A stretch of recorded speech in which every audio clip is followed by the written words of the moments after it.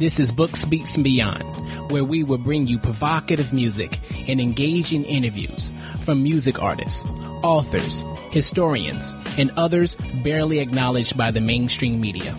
I'll be your host, Taj.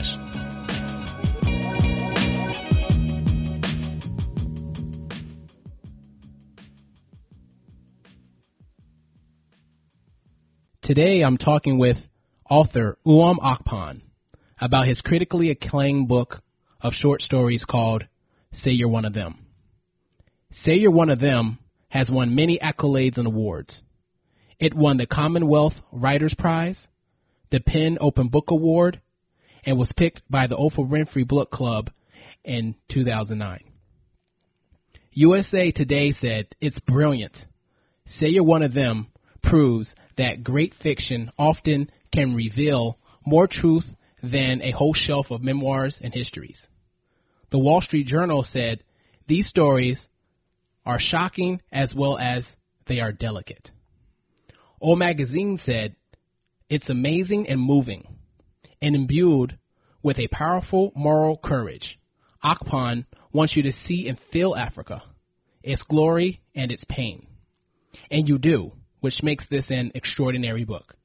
And finally, Essence said, "It's a stunning short story collection.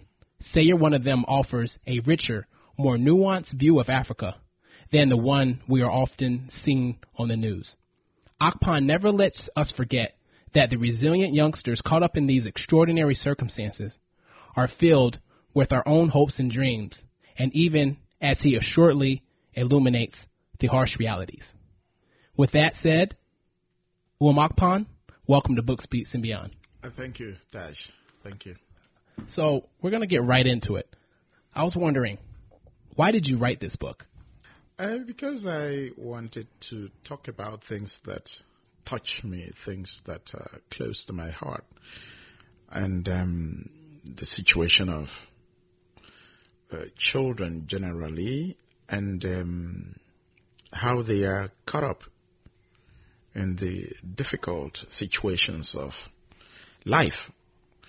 And I wanted to say something about this from their perspective, the promises, the sweetness of these children, their loveliness, their mischief, their just being children, something we all know about, no matter where you grow up with. That makes sense. So why did you focus on children as the main characters? What is it about children? Well, most times we hear about these issues, we hear them from the adult's perspective. Okay, when you think about Katrina, the disaster that was New Orleans some years back, you see children going through, that tragedy. You see the parents trying to help them. But I would say, I was saying to myself, even that when that was going on, what is going on in the minds of these 8-year-old children, 10-year-olds, as they see this flood rising, as they see these bodies bobbing in the floods? What's going through their minds? Not what will go through their minds when they are 40. But at that material time, how are they processing this? And I know that it's very difficult to interview children without their parents. But the fact that their parents are even there limits what they can say. And so I wanted that raw, unfiltered access to the mind of children as they go through, this stuff. So how were you able to write from their perspective of a child so authentically? How were you able to do that? First of all, it's a gift. Secondly, I had to work at that to try to get it right. And my stories took long to write. Like I was telling you a few moments ago that my Rwandese story took like 5 years. Right. You know. And of course I went to writing school, and my teachers at Michigan were very effective in telling me back then, hey, listen, this character cannot sound like a 10-year-old in this passage. And 2 passages down, it sounds like a 50-year-old philosopher. You gotta keep it, you gotta keep it in one voice, one perspective. Forget about trying to explain stuff to the reader. Let the child see, and let the child say what, she sees. Look for other ways to bring in the other, perspectives. So that's what I tried, I developed, I learned, I grew in doing. So it took a lot of work, but I think I had some gift, from which, to launch myself. Wow. Yeah, that's incredible. What do these stories tell us about what we can learn from children?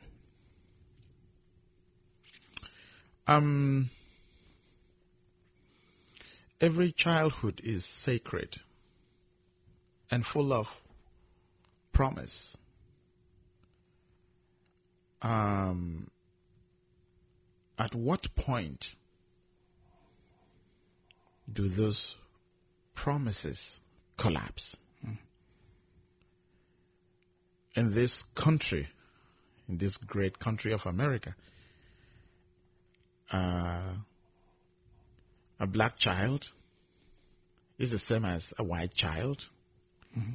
In fact, if you put 2 of them together, they don't realize what race and class and divisions are until they're old enough for the culture to teach them this. Okay, so at what point does that black child begin to feel that black lives don't matter? You see. And at what point does that white kid begin to feel some sense of entitlement? Okay. Now, people have read my work from other parts of the continent, a part of the world, and they say to me, we could feel these children not because we understand the socio-political contexts they live in, but because our children would react this way. They're full of love and vitality and questions and, occasional mischief. And children are children. They'll believe until they can't believe anymore. So it shocked me at a point that they could connect that deeply with the characters. And that's what I want people to, that's how I like people to react to my characters, because we are all the same,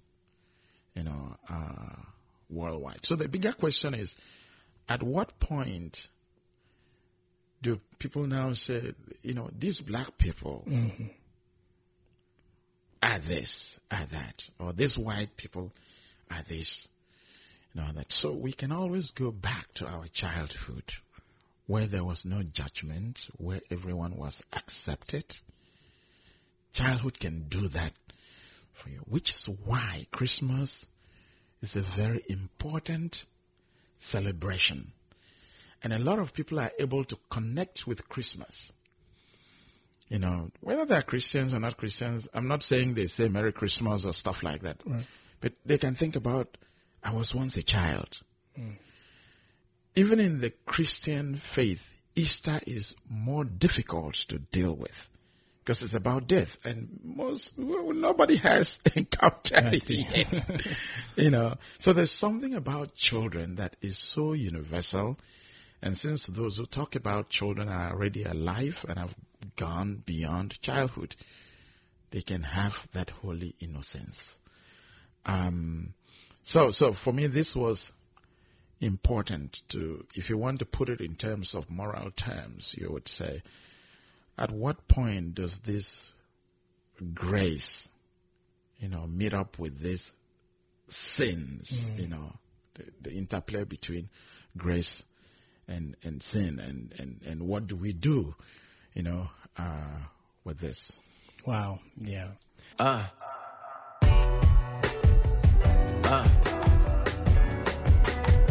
Now you got that one homie that always call you just to check on you. King, what up, nigga? I guess that's me. Stuck on corners and lost in circles. I know you trapping, just trapped in that shit that often hurts you. Stumbling blocks, running blocks with odds to hurdle. To dodge law, but God is law. Awesome virtue. Seen phenoms fade out like fiends. Nas laid out on his mama front, cause his daddy never had his back. Always talking about how his mama front, now that's played out. You all who you're made of, all makeup don't make out. Bellies full of takeout, mouths full of foul words, but never put the hours in to get our words. Our words curse us, reverse ourselves as cowards. Verse us, but we verse ourselves. War ain't colorblind, but love is. And medicine isn't healing, but a hug is. And smiles don't last forever, but forever is a mighty long time. If you never smile, you never live, God. Money war. If heaven free, what we kill for money for? They say when it rains, it pours, but it rain on the poor. So you ain't really rich if what's rich ain't in your core. Real shit, nigga, God. Money war. Well, now we're going to kind of talk about just different parts of each of the stories. The first one we're going to talk about is an Xmas feast. It's about a young boy living on the streets of Nairobi with his family. How did you come up with this story? Well, I went to live in Nairobi for 3 years, and back then there were lots of street kids, but we could no longer see them, and they could no longer see us, because they're all over the place. Some of them could be dangerous, so people learn how to go about their business without noticing them. How did most of them become street kids? Socio-political situations, things are so rough at home in the slums, so they run away from the slums, and they think their chances are better in the city. It's like people who become gang members in your country, in the big cities of the U.S. Why are they gang members? Right. Because they think if they can pull together, this is better than where they came from. So every country has this, this element. Anyway, so I was watching all of this, and I said to myself, what to do would be to show that these people are capable, these street kids are capable of some kind of love in their group. Like gang members, they are very committed to each other. Right. But they'll take the outsider down without thinking, because you're a threat to them. And so people learn to not to be friendly towards gangs, because they see you in a particular way, you see them in a particular way. So I was like, I need to explore this love among them. How were you able to get close to them enough to explore that? Many ways. I used to talk to some of them, and I knew this boy who, I don't know how he was able to keep his innocence in the midst of very difficult circumstances. Whenever the street kids will come to you, they'll give me money, brother, give me money, I'm hungry. And if you gave them the money, they'll just run away to buy bread, and they're hungry. You understand this? But the shocking thing was there was this boy who, if he came to you or said to you, "How are you? Have you heard from home?" Meaning, I'm from Nigeria, so this someone in Kenya asking me, "Have you heard from Nigeria?" And for some reason, he was able to be above all of this. I mean, I have no reason to judge those who asked for money because you could see they were really hungry. Mm-hmm. But even more, I was shocked by this one who could just, how will you? The situation was so bizarre that if you wanted to give them money, and you say, whom should I give this money to? Who would share this money equally to them? They said, give it to this boy. Oh, wow. And he would take the money and share with them. So I was always touched by his situation. How does he exist or survive or live above all of this? He's managed to maintain his humanity in a very unique way. And then I traveled one time and came back, and he was gone.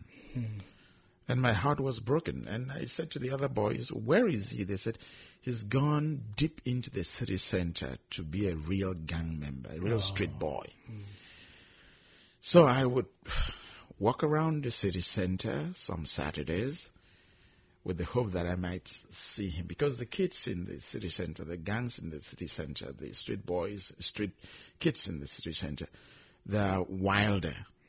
The people I was dealing with were on the fringes of the city center, and I was never able to see him. So I started writing. I could say something about these street children, and I just kept thinking I could do it. I could do it. This would be something to do. It's worth doing. And I pushed and pushed and pushed. It came together. Wow. So I was wondering, why did you choose Christmas as the backdrop to this story? Because Christmas is about children. It's always about, it's like, when you should have decent food and gifts and families coming together.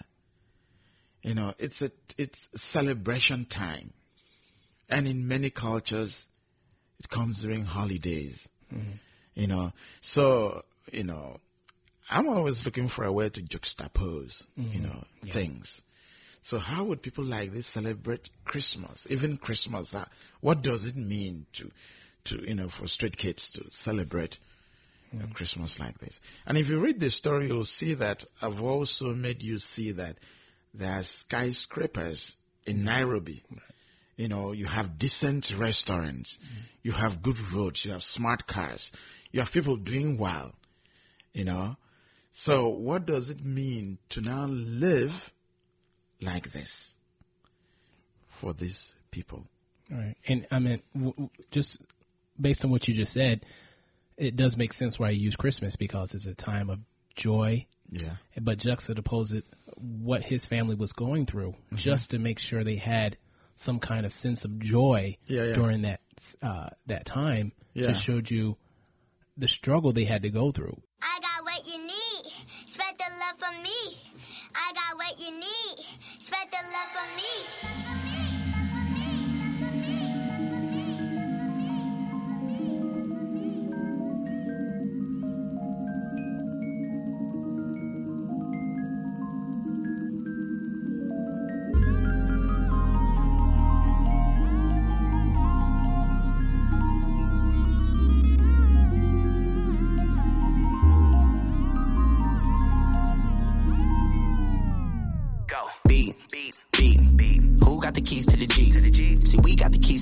I'm just trying to find who got the keys to the peace, cause I need a lot.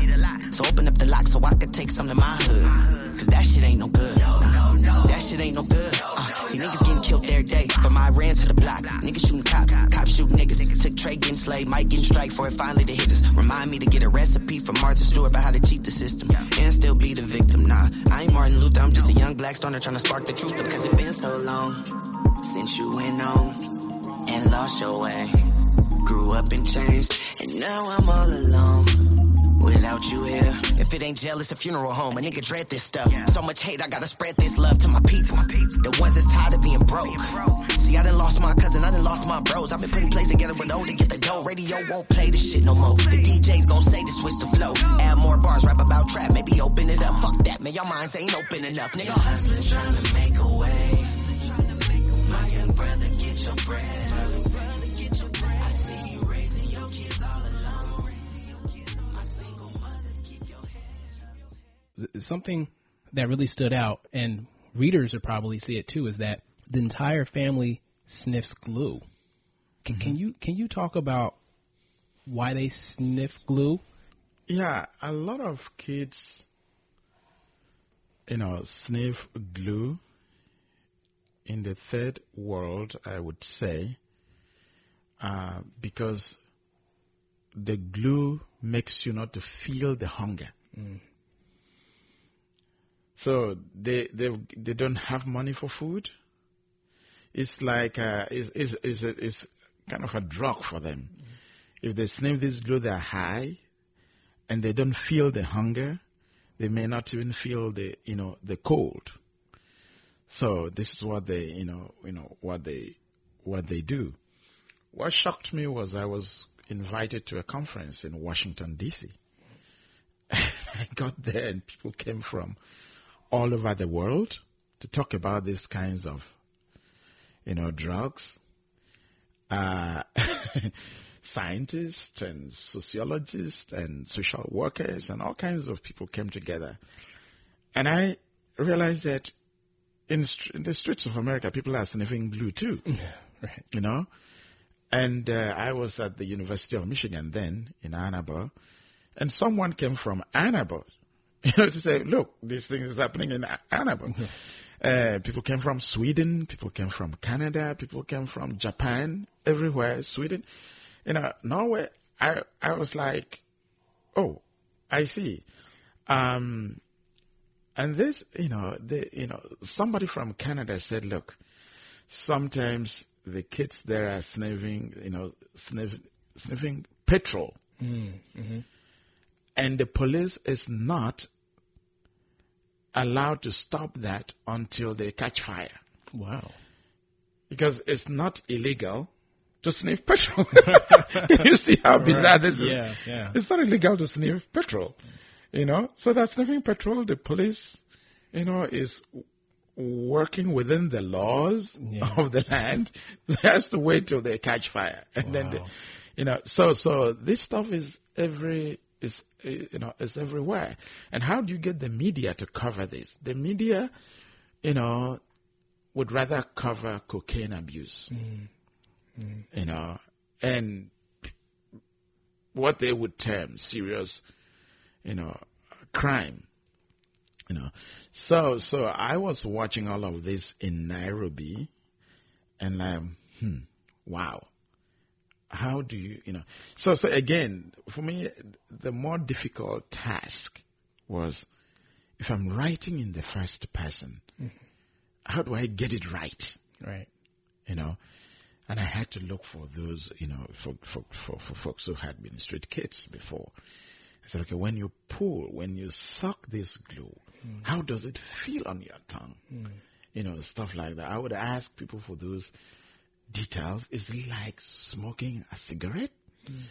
And I've tried cigarettes before, so I have a sense. So I try to make sure I get, these details.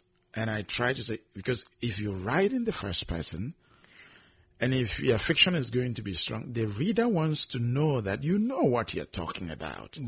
Yeah. And I think the thing that was hard for me, and I caught myself at a sense kind of judging until I read more, was that the mom would give it to their kids. And I was like, wow, she's having them sniff glue, but they're hungry. What else is there to do? It's not like she wants to do it. She has to. And that was just powerful part of the story for me as well. Yeah, it's complex because when you look at life, if a parent is into drugs, and alcohol, what are the chances that they will not initiate the kids? Mm. You know, what happened to Whitney's daughter? Right. See? And that's even in an affluent society. You know, if this mother has nothing and is thinking my daughter is hungry, my son is hungry, what is she going to do? Again, I try to get people away from judgments in the way. That's what I hope my writing will do. That you can see these people as, you know, you can see them first before you judge. Yeah. Before you judge them. You know, so I try to write in a way that gets you to make sure they're not aware of you. They're just living their lives. Mm. And you are looking at this, you have this privileged access to, you know, what they're doing. They're not aware of your presence. They're just living their, you know, their lives. You did an incredible job with that. And it seems, just reading all your stories, that there is a deeper meaning. And I was trying to understand with Xmas Feast, what is the deeper meaning you're trying to tell the reader? It's difficult for me to, you know, to say this. Because for the writer, you work with certain assumptions. But there is always something called excess of meaning. And I say this because when the story first came out in the New Yorker, I was in Milwaukee. And this old lady who was like in her 70s was discussing the story with me. And she said to me she was most sympathetic to the father. Oh. I wanted to kill her. Because all along I was like, no, you're a woman. You should care for the girl, the mother, this asshole of a father is just abusing these women. Right. And she fought back. Wow. She fought back so fiercely that I backed off so I could hear her. Uh-huh. And she said to me, look, listen, you may be the writer of this story, but let me tell you my story. Uh-huh. My father was an alcoholic. And he abused my mom and abused me. And all he did was drink and drink. And sometimes he felt he was losing control of the family, which led to more abuse because he wanted to still say, I'm the head of the family. And this old woman was saying, it took me years to understand this and forgive my father. And so when I read this story, that's where I connected the most. So from that point on, I stopped putting my interpretations out there. I let people read and take what they can take. People understand stories basically from what they know, what, you know, where they've come from. So it's enough for me to say, you know, children, the innocence of children, you know, the innocence we need to return to, you know. It's like that for people. It's like that for countries, you know. So let's go back to the Constitution. You know, let's go back to it being inclusive. What did this, you know, to the innocence that birthed a particular situation, right? Or people. So, you know, people will take what they will, you know, what they'll take from that. No, that's very interesting because that does make sense because there's so many different characters and twists within that story, and there's that, like you said, depending on who the reader is, they're going to pull out something that's going to make sense to them, while at the same time you get to see that as the innocence of children can really help pull out those emotions, and I think that's what was really helped me connect to that story. I mean, look at the fact that the girl has to go to school. The boy has to go to school. But once the boy realizes the girl is sacrificing so much and has to become a prostitute, he revolts. You know, he says, I don't want this anymore. And who would have thought the mother and the daughter would reconcile? You know. So, you know, these things happen, you know, to people. You can be at your workplace or even in your family, and you try all your life to connect with a particular person, and you are not able. Right. Every move you make is interpreted in a negative light.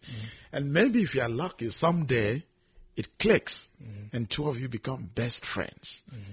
And you're like, but why could we not connect before? You know, these things are possible in even the most in the most stable of situations. And what it sound like? And what it sound like? Pass, NorCal. Man, this shit is all temporary.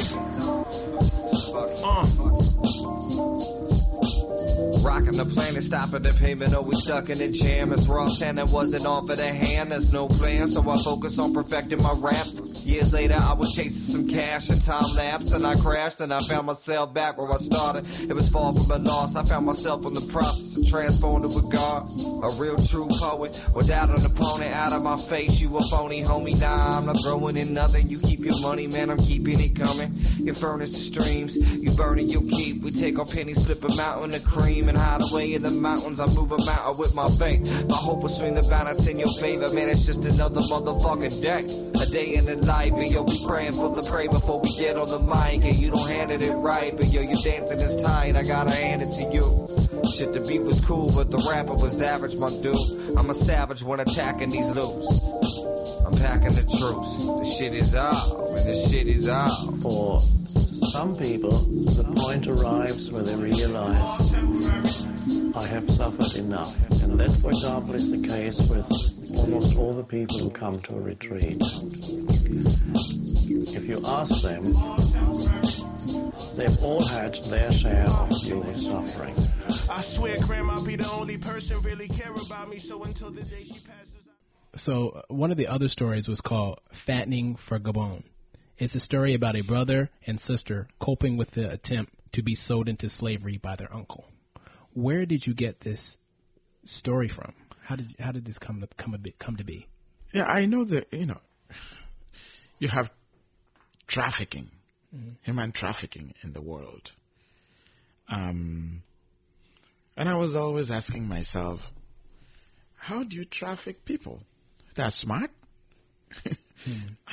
And then I realized that a lot of the women who are being trafficked for prostitution, they're not children. Some of them are in their 20s and 30s. But someone comes around and says, if you can get to Europe, if you can get to America, you're going to have a great life. You know, you are going to be, you know, a nanny, you're going to get a job. And they fall for this. And they arrive, and they're chained in a room, and things happen to them. They're trapped. Okay. So if this could happen to adults, what about children? Right. And so I started saying, okay, let me go through the possibilities, the processes that could make a child, you know, want to do this or is excited about this.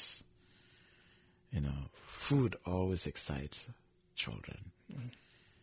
And not just children. Do you know any big celebration without food? No, I don't. Okay. If you're talking Christmas, we're talking food and drinks. You know, if you're talking at the end of Ramadan, food and drink. You know, if you're talking the Catholic Mass, you know, the bread and the wine. You know, food is so central to who we are. So it's not beyond reason for your child to at a very tender age, begin to be addicted to chocolate, and fruit juice. Okay, so it made sense to build it around food, and then simple things like you'll go to school. Most children want to go to school. Go to school. So I was playing with this and trying to build, the story forward, and it came to, it came together. How is this even possible? And where children are concerned, you have to work extra hard because they can spill the beans and say, this is what my dad said. Right. So, it not only was I just being able to understand what the children were thinking, how some would feel jealous that they were getting more sympathy and attention from the people that were claiming that we were going to take care of you, but they really weren't. But even further was the uncle just thinking, how could you do this to your own flesh and blood? And then later on, him coming to realize that, this is wrong. But just that whole evolution of the adult who's participating in that turning around was actually just incredible as well. I mean, parents have been known to do incredible things to children. Parents rape their children, even in your country. Sometimes the child does not even know what's happening until it gets to a point where she's aware or he's aware. So these things are possible. People disappear other people's children, even in very advanced societies. And so the uncle thought I could make money. But when he turns around and says, I can't go on with this anymore. And with the children, he tries to get out of this. And he's not able. But at every turn you could see what the children were and how they were thinking. You could see that the narrator, as soon as this little kid understood what this was about, he went into rebellion mode. Children are capable of this. Absolutely. Yeah. I think the ending of the story just unnerved me. I just want to understand from you, how hard is it to write something so unsettling? Like how do you do that? It's brutal. Yeah. It's brutal. It's one story I kept running away from continuing. Yeah, I would write, I would get away, I'd come back, and I didn't know how it would end until I got within like 5 pages to the end, and it finally dawned on me that I just felt this would be the best way to end this story. Yeah. I literally had to put the book down for about a week. I was like, oh my God. it was because I don't want to give the story away, but you're just rooting for certain characters and and you're just amazed that wow, that's what happens. I was just thinking I couldn't write that because how would I be able to write that? What do you have to go through? So you explained it right there. You had to put it away for a minute, think about it, because it's not an easy task. Yeah. Again, I work hard to get you to love the characters. I work hard to make the characters complex because human beings are complex. Right. And so you get to really love the children. You love their innocence. Because you were once a child and you knew how vulnerable, you are. Yeah. So And again, I put you in a situation where you know what's going on, but the children do not know what's going on. And they'll catch up later. So it's like you are walking on this road. There are children behind you. It's a dangerous road. You know it's dangerous. They don't know. You're constantly looking behind to say, are they there? Are they still there? When are they going to? When can I save them? Okay. And then you get to that point where the children are aware and they react the way you think they should. You know, it's like they revolt against this evil. And so you are with the children. And, you know, it was very, again, you don't sit, sometimes it's not very clear to me what I'm going to say or where I'm going to push this story. You know, but again, you have to work with what makes this particular story functional. Okay?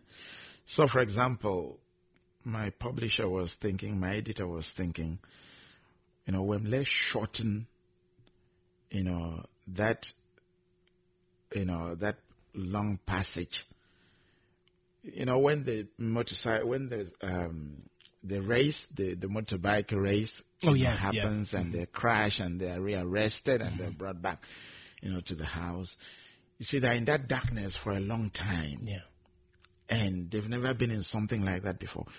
So, my editor was saying, let's shorten this. Let's shorten this, please. Let's shorten this. And I explained to her that if we shorten it, it will not work because the new guard and the children, they need time to rebuild trust so that the children can actually escape. Yeah. So it's not just that darkness. Right. It's something that goes the spine of the story. Yes. That you need, give them a few days. Yeah. To rebuild that trust, because what happened was so big. Yes. And these traffickers, they are ruthless people. Okay, they are ruthless people.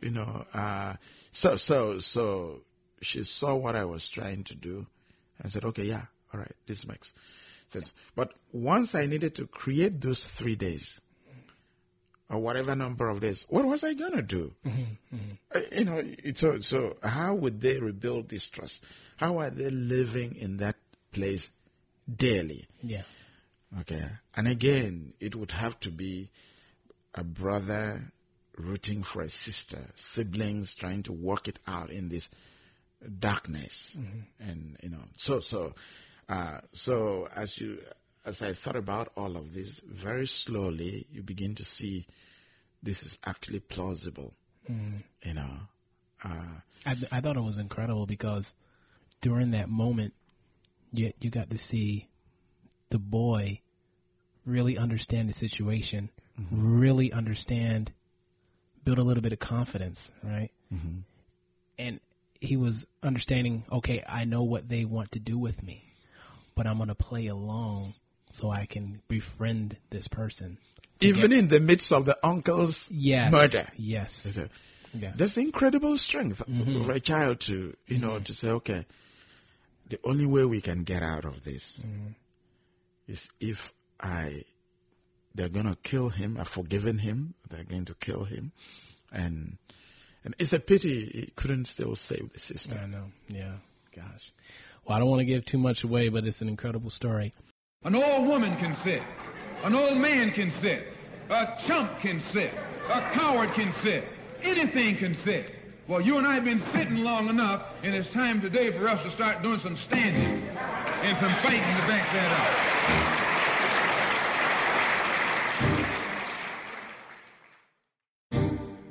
Yeah.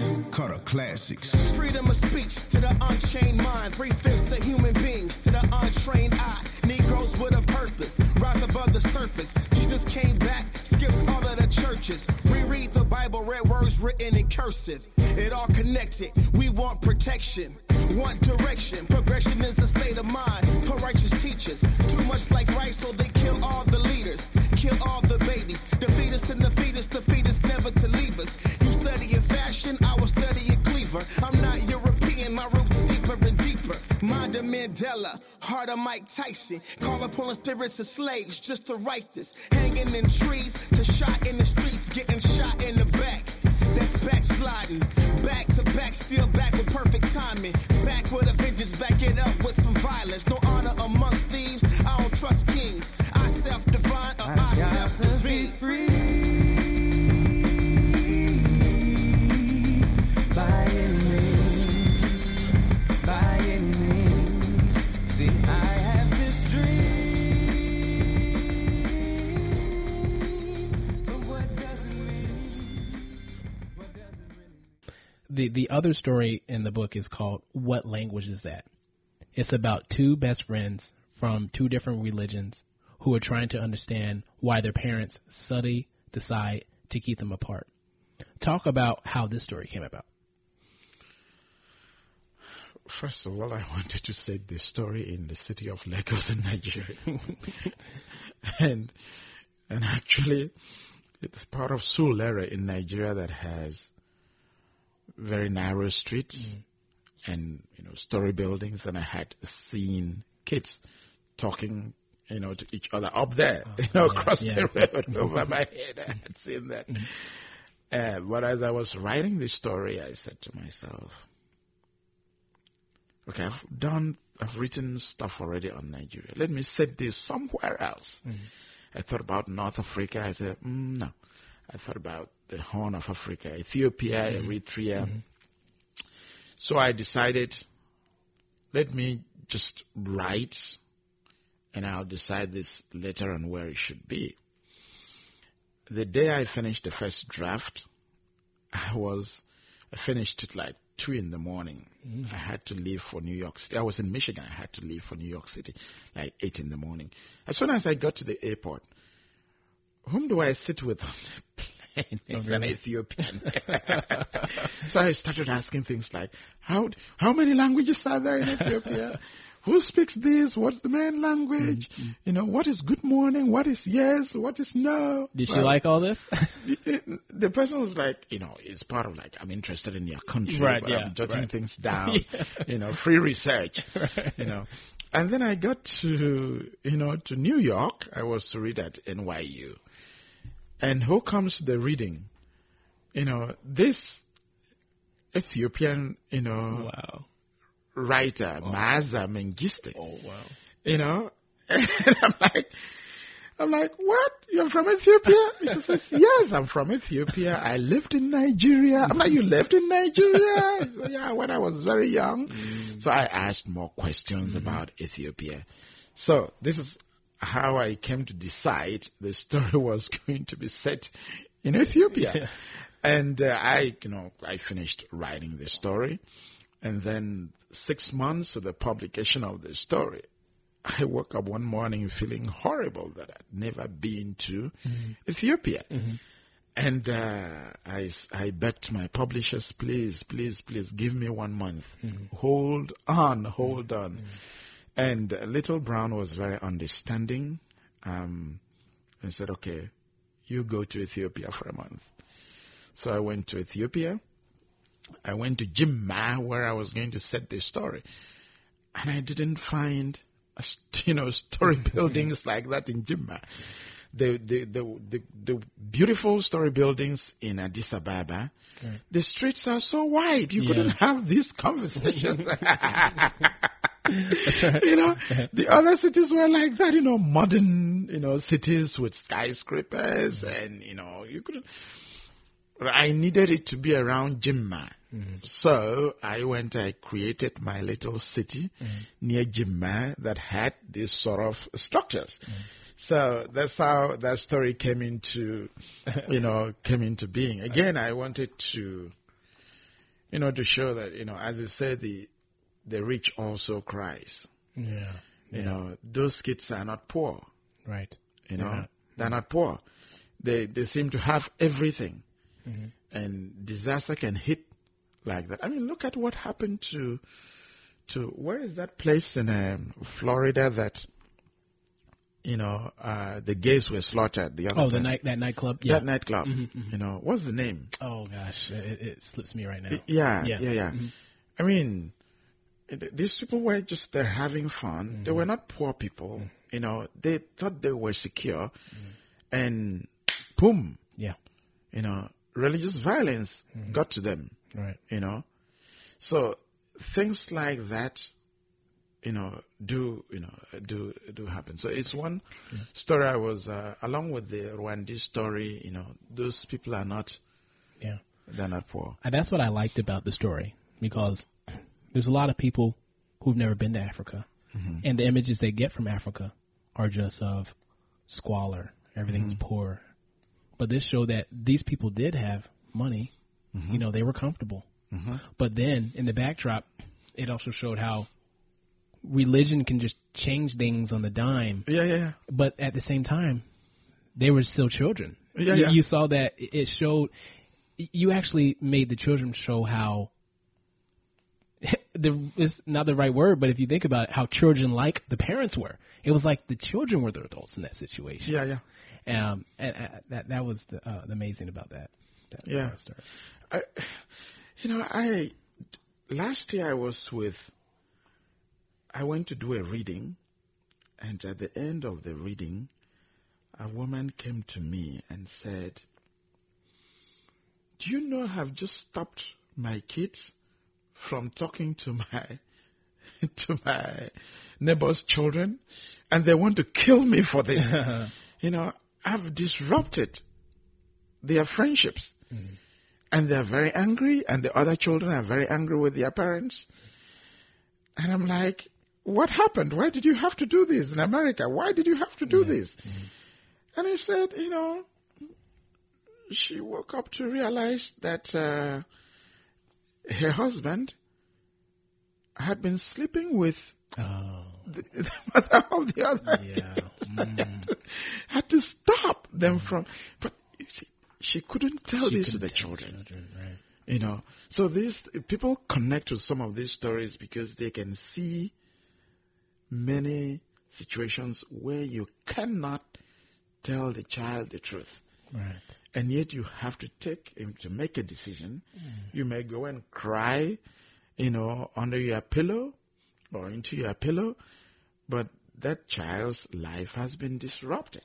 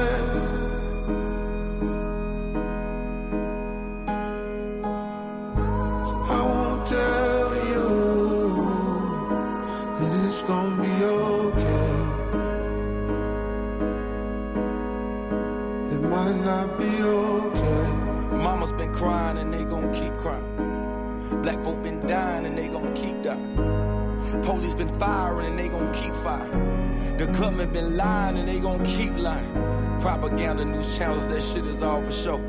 Camera phone videos is like all we know. Diluting what an eyewitness might really say. Because the whole world saw a murder yesterday. Now your account ain't what it used to be. According to them, your eyes can adjust to the violence you ain't. The other story in the book is called Luxurious Hearses. It's about a teenage Muslim boy who's trying to escape ethnic violence that is ravaging his city. But in order to escape, he has to hide who he is to survive a long bus ride to safety. The story showed the conflicts between various faiths. Knowing that you were brought up under Christianity, how were you able to empathize and write from the perspective of a Muslim boy? Muslims are people. Some people may not always think, that way. Right. If literature is going to work, it's got to go beyond propaganda. Yeah. And proselytizing. If you cannot see it from the other person's perspective, then it becomes very difficult. In this age of ISIS and a lot of stress in the Muslim world, the Muslims themselves are suffering. They're being hit by ISIS, and then they're being hit by others who say, but you are Muslim. You are responsible for this. As there's some kind of a double whammy to this. So I was trying to in my country, my rich and diverse country, where you actually have a lot of Muslims marrying Christians or traditional religious people. It's a complex reality, and love has a way of reaching across. You have Israelis falling in love with the people of Palestine. A boy, a girl, they figure out a way to make this, make this work. I think one thing to help right now is that the boy, his mom was one faith and his father was the other faith, and he was a product of that. So he's stuck between this conflicting view, and that struggle right there, just him trying to figure out which way to go. But at the same time, when people didn't know who he was, faith-wise, they saw him as a boy, right? They treat him as any other boy. But then when you get on the bus, everybody has all these different conflicting issues. It just showed me the microcosm of this world. And then when they found out what faith he was, it just shows how people can just turn. That story was a very powerful story because, like you said, it shows how people can be loved from different faiths, but then they have that child, and then that child is in that beautiful byproduct, but the world doesn't understand, and they have that conflict within themselves. That was a very, very masterful way of doing that. Thanks for saying that. Another thing is this: what will the crowd do?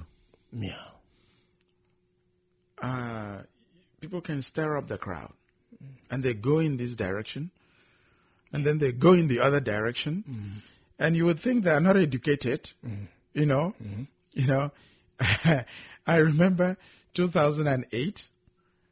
Barack Obama was able to move this country towards the Democrats. And the Republicans were shattered.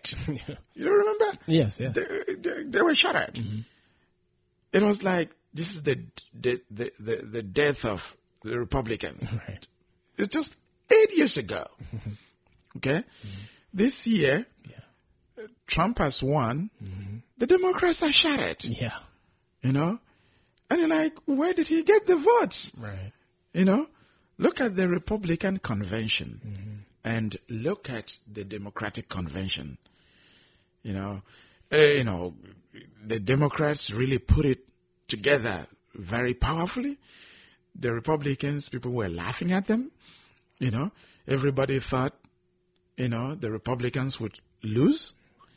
At the end of all of this, as painful as it is, the Democrats have to figure out a way to talk to a lot of those people who voted for Republicans. There's no way out. There's no other way.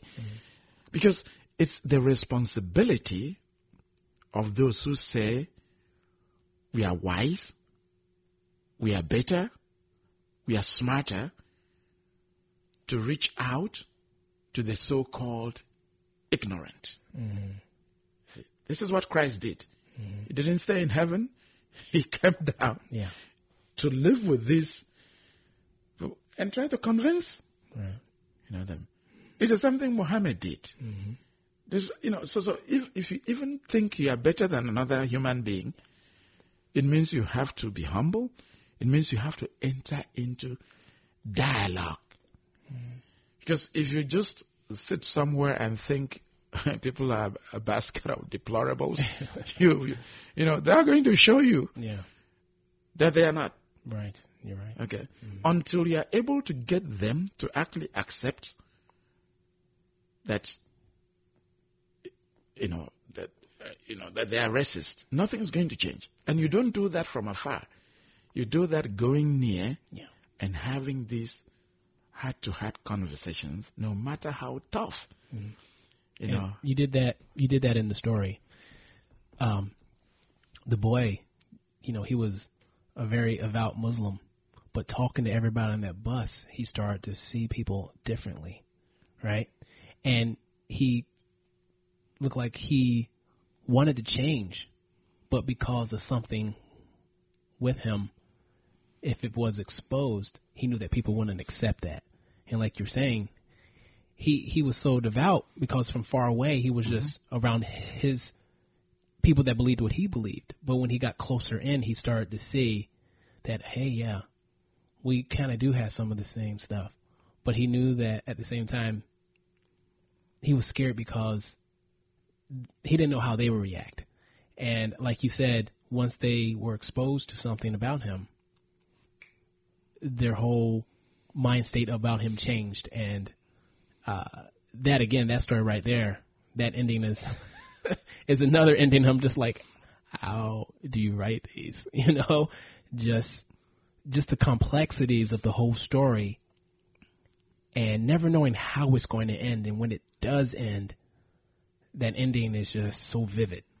It's just incredible. Yeah, let me confess this. I had locked myself a long time ago into the idea that I'm going to write tragedies in this book. I see. So, with that in mind, I'm like, I'm going to give you an ending that will continue to evolve in your mind. So when Maisha leaves the house in the first story, and then the brother revolts and runs away, it remains in your mind. So what happened to them? Where are they now? Okay. When this other kid jumps out of the house and leaves the little sister, you cannot, you have to keep this. So what happened to the sister? And how would this guy live on with this kind of abandonment, given how much he loved the sister, So in this other story, you're like, what is this? So it's, I don't know how I got through the whole the whole collection. And at a certain point, the stories start playing on each other. Yes. For example, the Ethiopian story, I was saying to myself, I need to put this in the second person. For no other reason than the fact that I wanted the story to stand out, because it's much shorter than other stories. And I was like, these other stories can just bury this one. So let me come up with another voice altogether that might give it a bit more strength. And so the whole time, it's like you, and you're being accused. You're being drawn into the story. You. So in that sense, the collection, when the stories started playing against each other, how can I make this stand out? How can this be a rich family that experiences something, and this very poor family, and this in between? Well, that was a smart move, because although it was short, it wasn't watered down by any of the other stories. So I think that was a smart move to do that, because it really made you feel like you're in the story. You are the story. You will not be able to stay home, brother. You will not be able to plug in, turn on, and cop out. You will not be able to lose yourself on Skag and skip out for beer during commercials. Because the revolution will not be televised. Because the revolution will not be televised. The revolution won't be televised. The revolution won't be televised. The revolution won't be. The revolution won't be televised. The revolution won't be televised. The revolution won't be. The revolution won't be televised. The revolution won't be televised. The revolution won't be. The revolution won't be televised. The revolution won't be televised. The revolution. Now tell me why they hate my skin, mama. Oh, they wanna kill us till we end, mama. Oh, we need change, fuck a friend, mama. Oh, no. I just don't know where to begin, mama. Hey, yeah, yeah. Or maybe I do it still on my own. Ways of my destruction. Lately I battle inner corruption. I like my yak with 21 Savage and pockets of cabbage. No interruption, some pussy and peace of mind can rewind me back to assumptions. Shit, I ain't here to talk about Trump. Redundancy crumbles me, rather humbling the hearts of those who worry on the future. Hope these minutes of music provide some comfort for you to use beyond what was given. I'm a black man in a white world. White lash to be right back, then a Jim Crow when the hype swells. Put the call like I'm alone on my way home, but I'm scared straight. Shit switched in a heartbeat. How much will it cost me to be civilized where I'm criminalized? Ironic when it's minimal times. Racism. The last story of the book is called My Parents' Bedroom. It's about the Rwandan genocide and the irrational yet complex struggles that a young girl has to endure. What triggered you to write this story? When the genocide happened, I was a student at Creighton University here in the U.S. And it was very painful, to me because, you're here and you hear a lot of people saying America should have done something. Yes, America should have done something. Bill Clinton was then in power.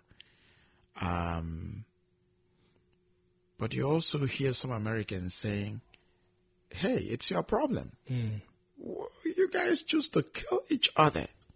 What's wrong with you? They do not know the level of colonial involvement. So you'll see that in that story, the French, the Belgians, the Germans, and the Germans. You'll see that the UN, the soldiers were there. Why did they not protect these people? Is this sort of thing limited to Africa? Germany, a very Christian country, fried 6 million Jews. But you'll hear people say, oh, Africa, Africa, Africa, Africa. And to kill 6 million people takes a very conscious and, you got a plan. Because even if you drop the atomic bomb on 6 million people, you won't kill all of them. Right. So these people really sat down, strategized, and, dealt with the Jews. Christians. This was a Christian country. Now, this kind of thing has happened in so many places. So I wanted to get in there and tell this story to show step by step what could have led to this from the perspective of a child, the innocence of, a child, and try to make it work. It's very scary to do. It was very scary for me because I'm like, this is another person's country. Okay, the Hutus killed a lot of Tutsis and a lot of Hutus who wanted to help the Tutsis. So I had to try to bring that out. And then after a while, the Tutsis hit back and wanted to, to stop the situation. But it's like at some point you can see reprisal violence, like vengeance coming in. Yeah. So it was difficult for me to work with all of these, so that people can actually or could actually see how complex something like this gets. The international community was very there. The UN, they did nothing. So that's what I was trying to do. There are things in these stories that, it will shock me, and I would like, oh, what is this? I didn't think of this. Mm-hmm. I don't think through everything before I write. Mm-hmm. So it took a long time before I decided to make the voices in the ceiling begin to talk to the girl. Yeah, that was powerful. That was really powerful. It's not something I knew I would do in the beginning, right. But it took a long time. Mm-hmm. And my teachers at Michigan were actually like, the story is ending in it's too abrupt. Mm. Is there no way you can, drag this out a bit to help the reader? Mm-hmm. And for me, the only way I could do that was to get that conversation going between the ceiling people, mm-hmm. and people will ask me, were you thinking of a ghost story when you began? I said, no. Right. It's just trying to see what works. How can I move this story? Mm-hmm. And then you start thinking, okay, the blood on the wall. Yeah. A kid would not know what to. Right. So when I begin to write, I'm dealing with this flux, and I'm thinking, how can I make life create a story out of this? Whatever works for me. Yeah. And for the story. Yeah. I shouldn't say for me, but whatever works to help the structure of this story. So, fortunately or unfortunately, a ghost story, comes out as some. But I when I was reading it, I was thinking, okay, since she's young and going through this situation, maybe she's starting to hear voices, right? Mm-hmm. But then when I realized, because within her family, one was Hutu, one was Tutsi. Yeah. And just that conflict there was very, very deep, because you're like, wow, from afar, as an American, you're like, what's going on there? Why? People who are a little aware understand how deep colonialism could go, but just seeing that struggle was even within the family itself, knowing that what the father had to do to he had to watch his wife die, basically, mm-hmm. right? Mm-hmm. Over something as simple as if you're Hutu or Tutsi. Yeah. That really hit home for me, and knowing that she had to see this, and not only that, her brother had to. He was so young that he just thought it was a pool of water just hopping in her blood and trying to put her skull back together. It was like, wow, like there was so many levels of feeling, and on top of that, just so many levels of irrationality. Yeah. All of that in there was so potent. That was incredible. Yeah, and the mother, you get a sense that she knew what was coming. Yeah. And at that point, she had resigned herself, and all she was asking for is take care of the children. Mm-hmm.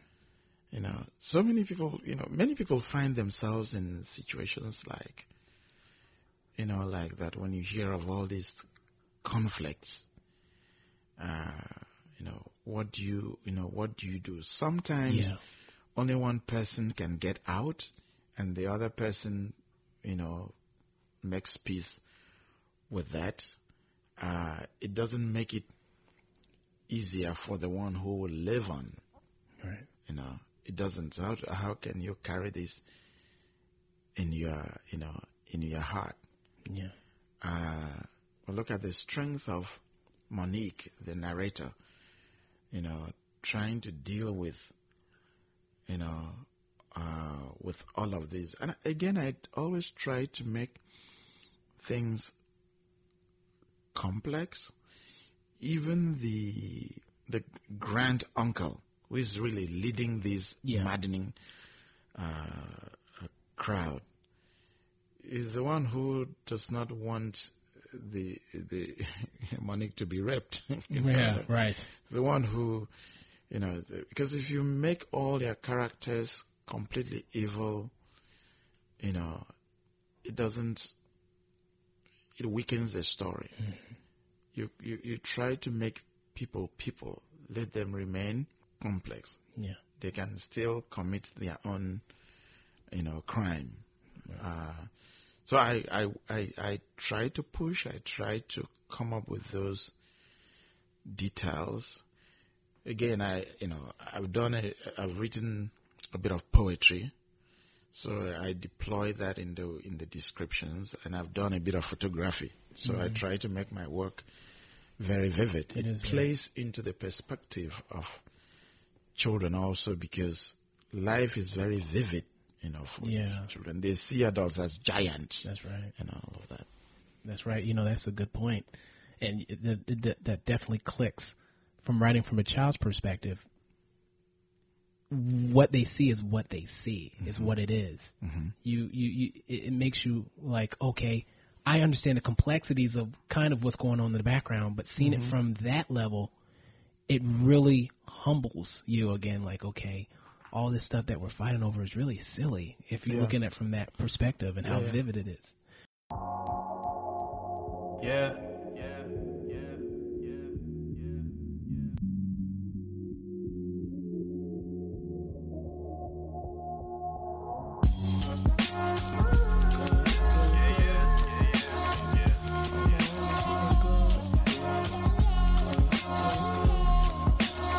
And all my homies doing good. And all my homies doing good. Yeah. It's like Michelangelo himself came down to protect us. Most infectious, we speak that confidence here on these records. If God is for us, who should be against us? Don't tense up when you see these holy credentials. Make mental notes. I write so hard, my pen gon' soak. You tweet my bars, you gon' pin your post. I came to give these black kids hope. I'm in the hood winking, but you know I ain't no joke. Lil Rock Kim, I used to sing the morning hymn. Then my nigga Willie passed, now I'm mourning him. But it's okay, and it's alright. I'll probably take a flight to heaven if I could tonight. In spite of all of the bullshit, man, we in the hood still. My homie grabbed his bruise, you know I got the grill. These people got to chill when they mention my name. They don't know where I'm from and where I've came. Yeah, I'm from the South Side, yeah. And all my homies doing good. And all my homies doing good. And all my homies doing good. And all my homies doing good. I was wondering, what kind of praise and criticism have you received from this book? Some people have said, some people like it, others don't. I've been very lucky with the book. Others, there are people who think the book is too dark. It's a fair point, but I didn't wake up to write a book full of kumbaya, something to read on a beach. So I've had that criticism. How are you able to explain such complex issues without bogging down the reader and affecting the narrative? Because as I was reading it, you didn't really get into the history of the struggles that were going on, but you were able to give enough, but still... It's a child perspective. A child doesn't know this history. So this is what I was trying to say to you. Right. You cannot sound like an 8-year-old here, and 2 pages down, you sound like a 50-year-old historian. So that perspective, if you pick a perspective, it frees, but it also limits you. You have to work within it. Right. And that's what my teachers were saying. Look, you can still tell these stories without all these history. Yeah. Forget about the... one thing with writing is sometimes it's so heavy because you are hearing the voices of critics in your head. And you're not able to move in any direction because you want to satisfy everyone. No, just tell the story and do your best. Make it complex. Create suspense and let it. Well, human beings are basically the same worldwide. Yeah. The culture, the context, the histories, the religions, the classes, they begin to shape people. So if you're going to tell a human story, you tell a human story. Right. But I have to say, I think I was given the gift, but I also had to develop so people can actually, you can feel these kids and begin to, when you hear of all these issues out there, then you can now sit back and say it's not as simply, simplified as the media, makes it, to be. That I think that's right on, because you can learn the backdrop, but you're pulling the reader into the feelings. So you get to first understand how the people feel and how much they're just like you. And then when you read the backdrop, it really brings meaning and complexity to the issue. You did a great job with that. I was wondering, how did you grow or change as a person from writing this book?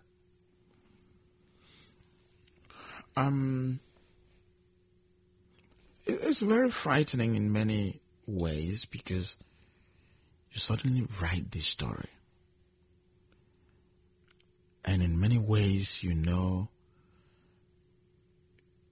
there's a mystery to how this came to be. You also know that there are people who have worked harder than you, and they've not been able to write.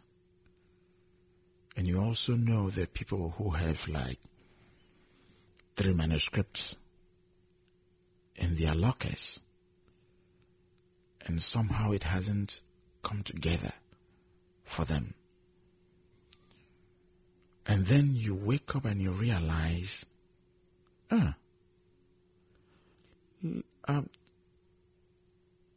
there's so many stories out there, and you've told this story now because you have the gift, and somehow it has worked for you.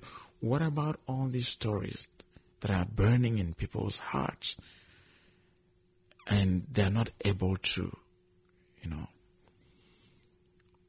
they're not able to bring this together so that the world can, So it's a complex thing for me, who has a voice and who is left out. Who has a voice and who is left out, and what happens when other people are left out. Wow, and I want to get your answer about this, but based on what you kind of said, it kind of relates to it. But I want you to talk about the title and how that relates through the book. Oh, you have to thank my editor then, Pat Strawn. She came up with that title. Oh, okay. And I loved it. There are many things your editor will suggest to you, and you like their things. They may suggest, and you say, no, this will not work. This was a clear example of something they she's suggested, and I came to love. My original title was Fattening for Gabon. Because they always tell you in writing school, pick a title that stands out. Something nobody has ever heard of before. Yeah. So in that whole book, what else could beat Fattening for Gabon? Nothing. so that's what I had in mind. But it got there, and they didn't like it. And the contract says the title is a joint venture between the writer and the publisher. Okay.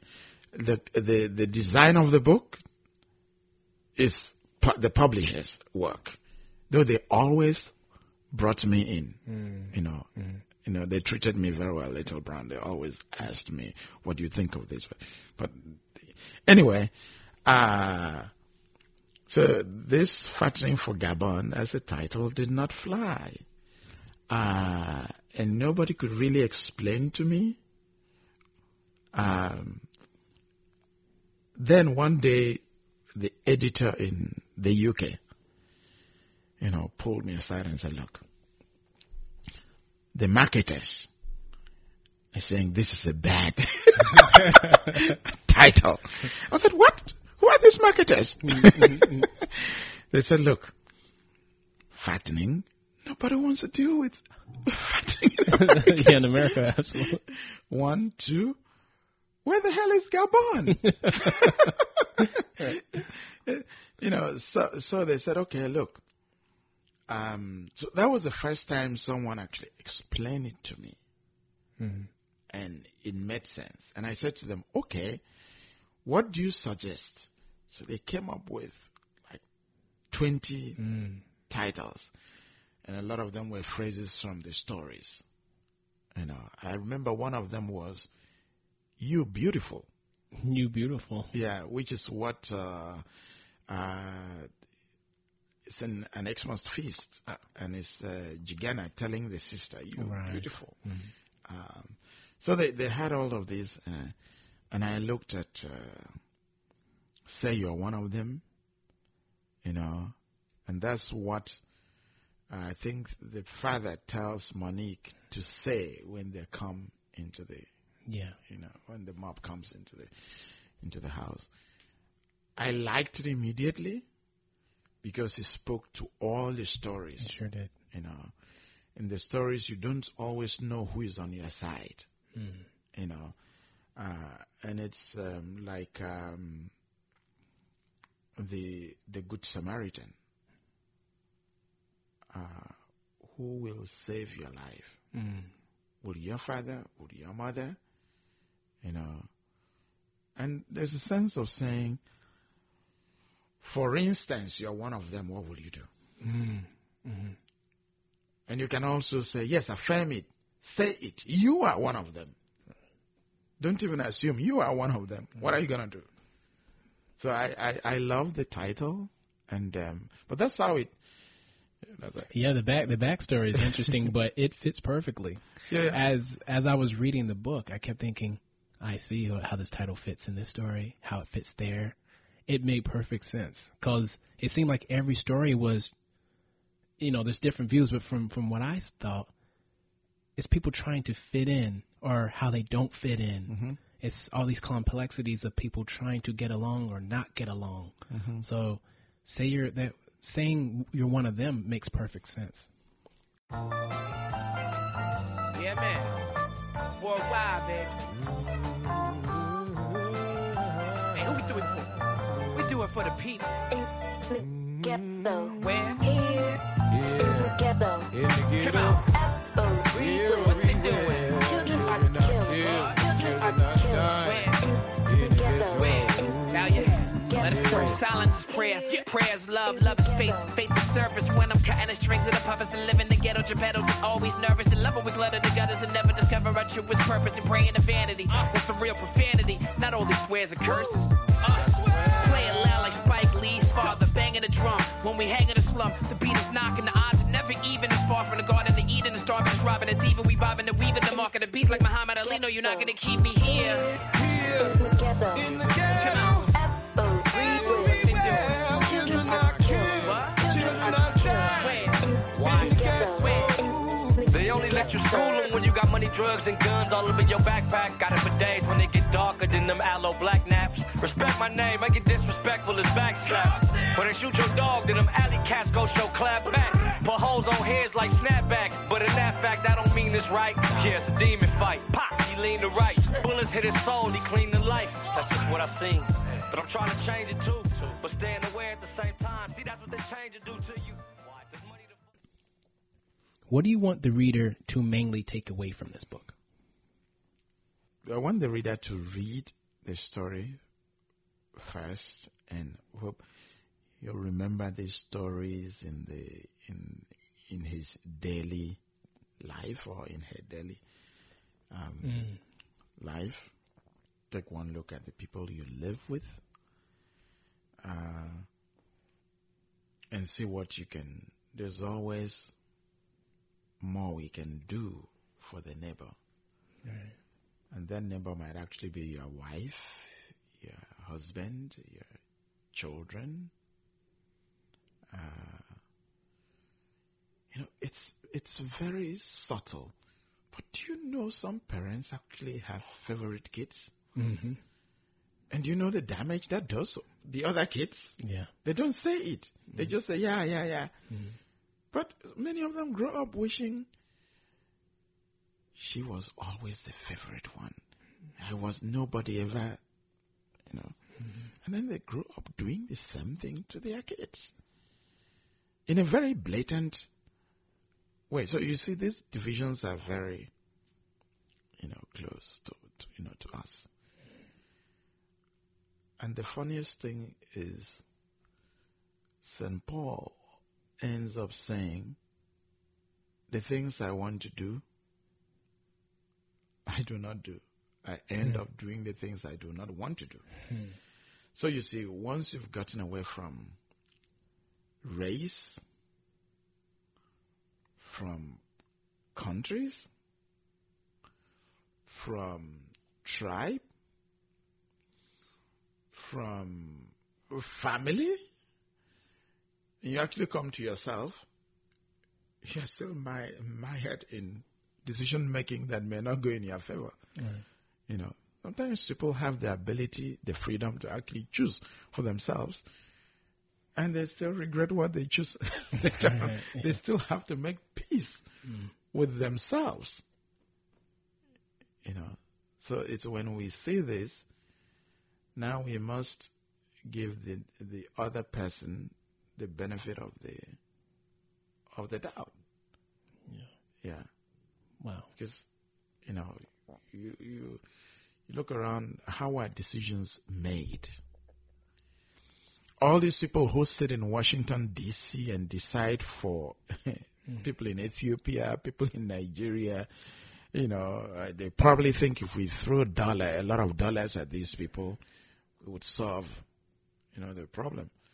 This is how the world has been run for a long time. Yeah. Do they know these people? Do they know what they're going through? No. You cannot run the way. It comes back to go there, know these people, and dialogue with them.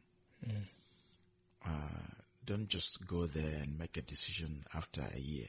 Right. You don't know them. It's always funny to me that a lot of